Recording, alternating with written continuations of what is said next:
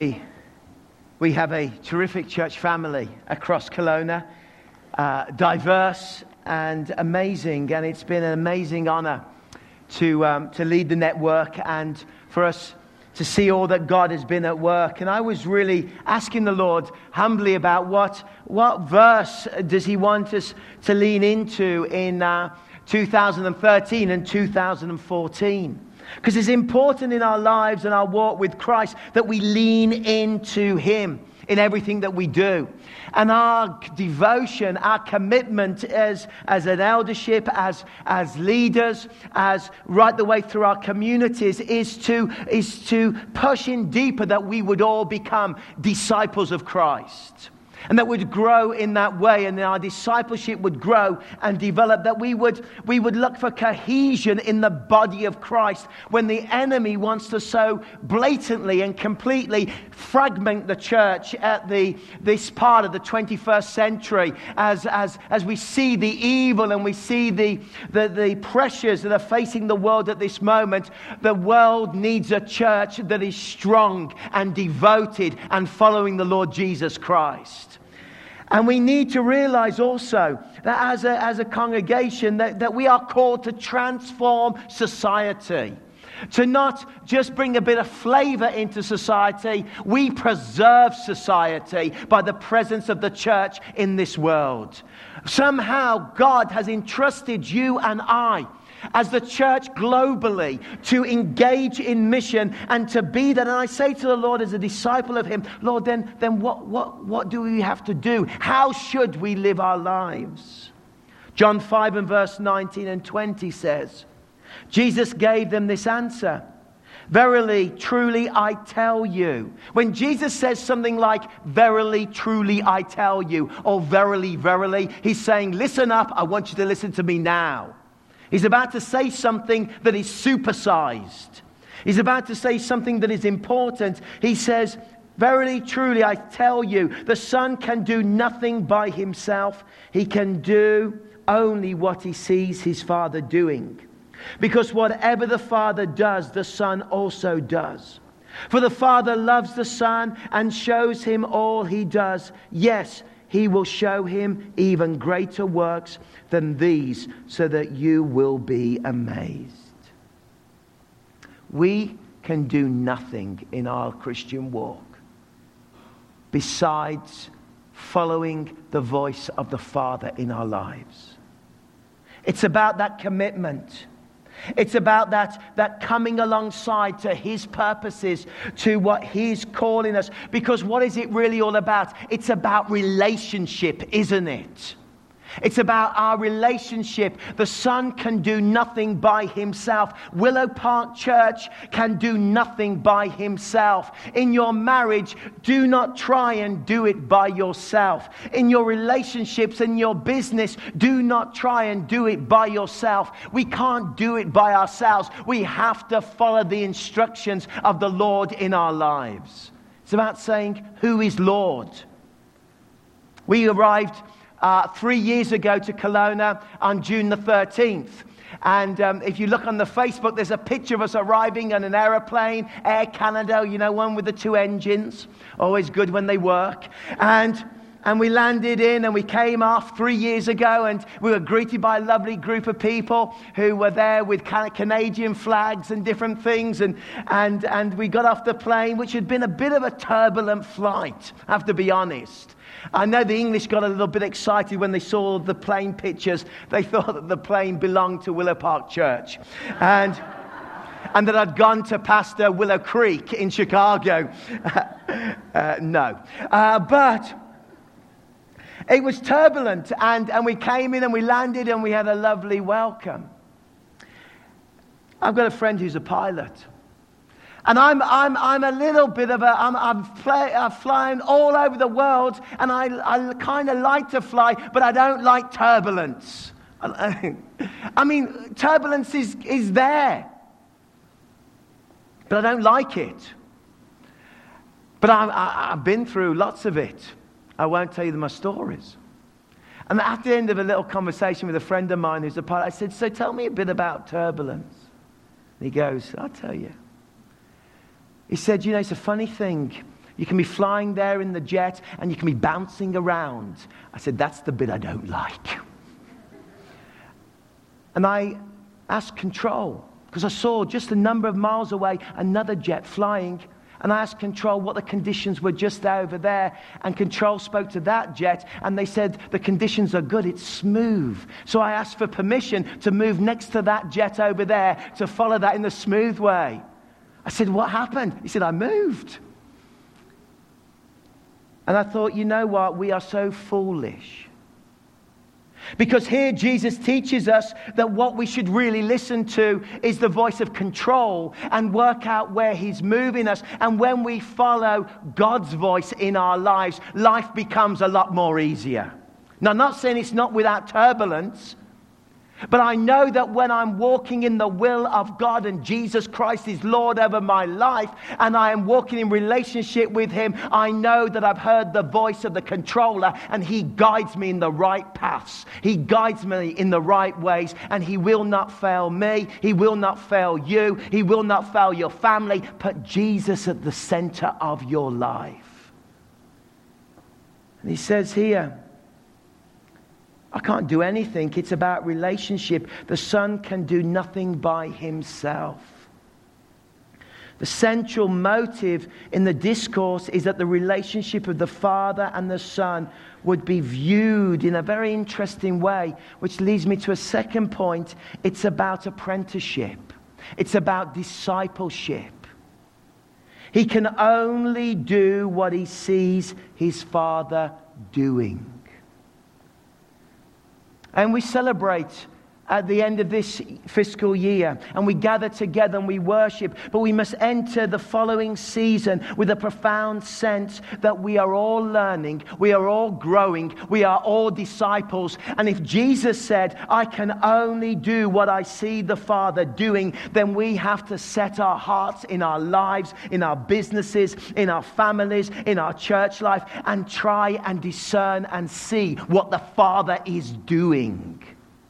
It uses the language here of an apprenticeship, of a young Jesus. Maybe even as he spoke these words, he remembered his relationship with Joseph and working as a carpenter in the family business, as was the process. And he uses this same language that a young man would always take on his father's trade and move from one generation to another, a carpenter from one generation to another. And Jesus uses this language and says, I am taking on my Father's trade, and that is to follow every step that the Father explains to me.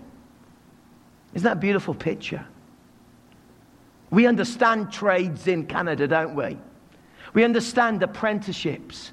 They're still part of our business, our culture, when young men work alongside older men and they train to be apprentices to get their ticket, to be able to work and to go north and to earn millions of dollars. At least that's what they tell us.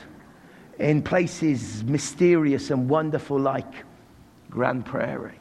And they go north. But they're always saying to me, Pastor, I'm going to get my ticket.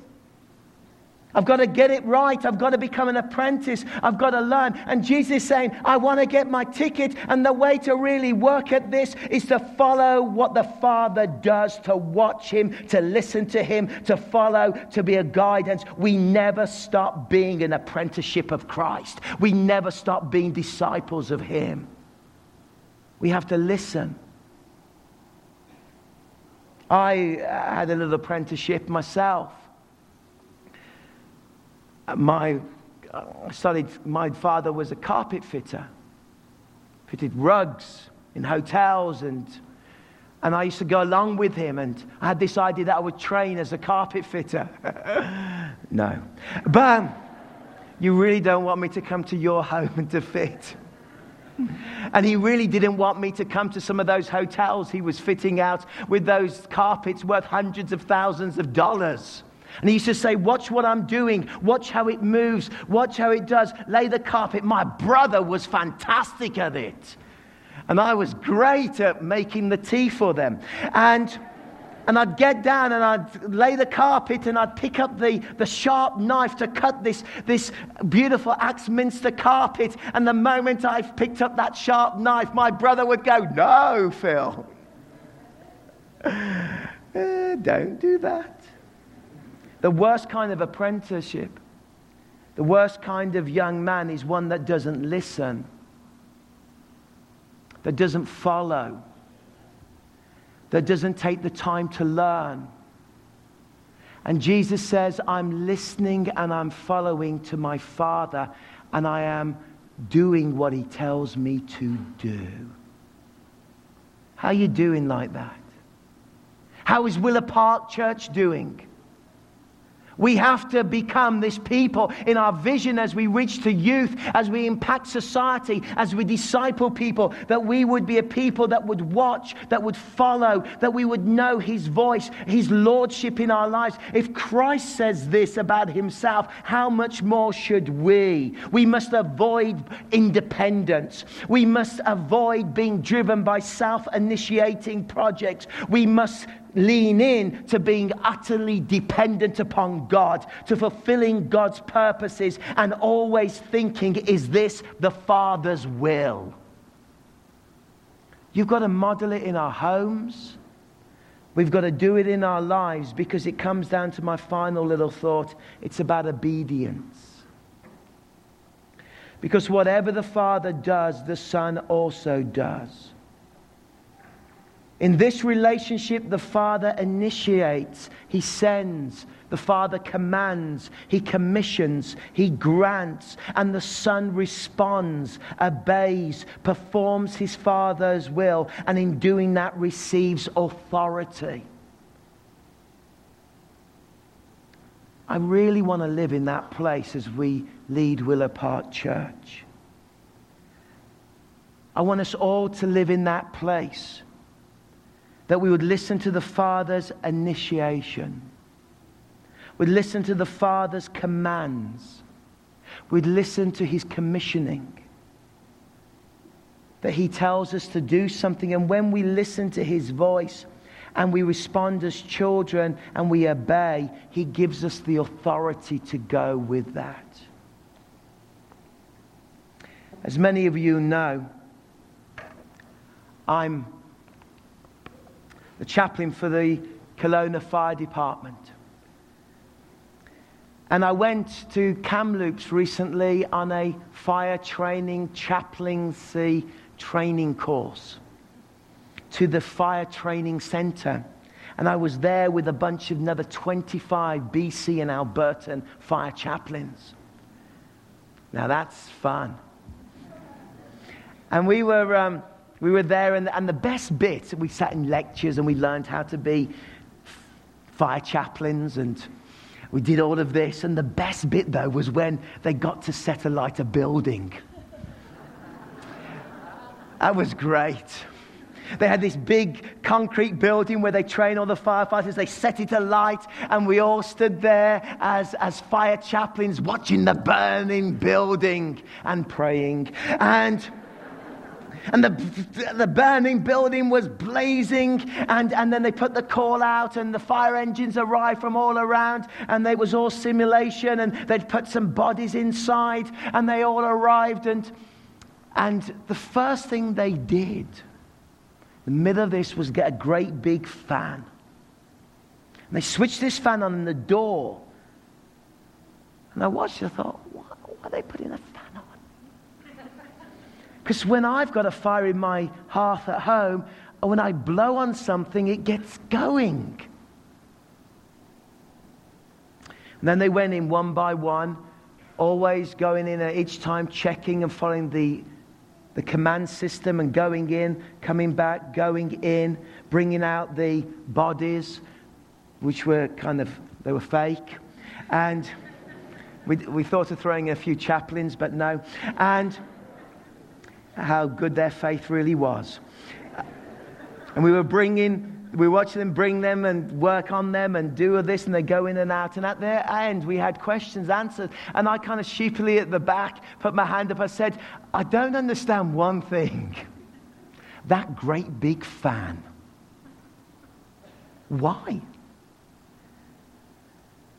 He said, it's really simple. When we blow air into a building, yes, it may seem counterintuitive, but we create an air bubble. And it clears the air. And the firefighters walk in and through. And they follow this air bubble. And they can grab people and they can rescue them. They can see what they're doing. So today's society, houses have become so more toxic, so more dangerous, with plasma screens, with new materials that you know, it's become so dangerous. But to blow air into it clears the way, creates a bubble, and you can rescue people. But you have to follow the command system. Friends, the only way we're going to rescue people in this toxic world and society is the Spirit of God blowing into burning buildings of society. And we are full of God's Spirit. We are following the command structure. We're declaring that Jesus is Lord. And as we move in this bubble of air, we rescue people and bring them back to life, because that is the calling of the church. So follow the commands of the Lord. Look for the breath of God and the bubble of His Spirit, and let's rescue people. Let's bring hope. Let's make a difference over the next 12 months. Let's not be complacent. Let's put Christ as Lord. Let's pray.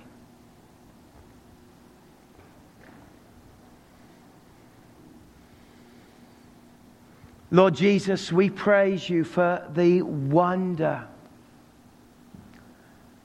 of all of our communities, of all of our volunteers, but of the wonder that you've entrusted us with a mission.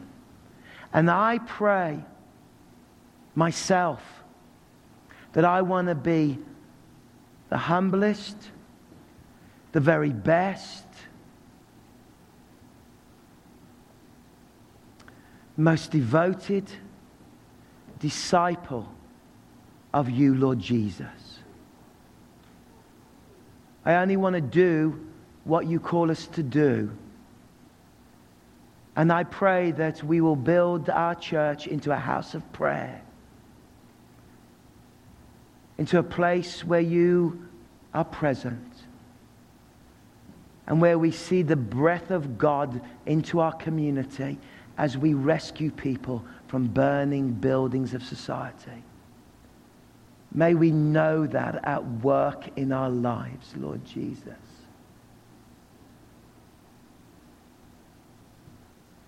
Amen.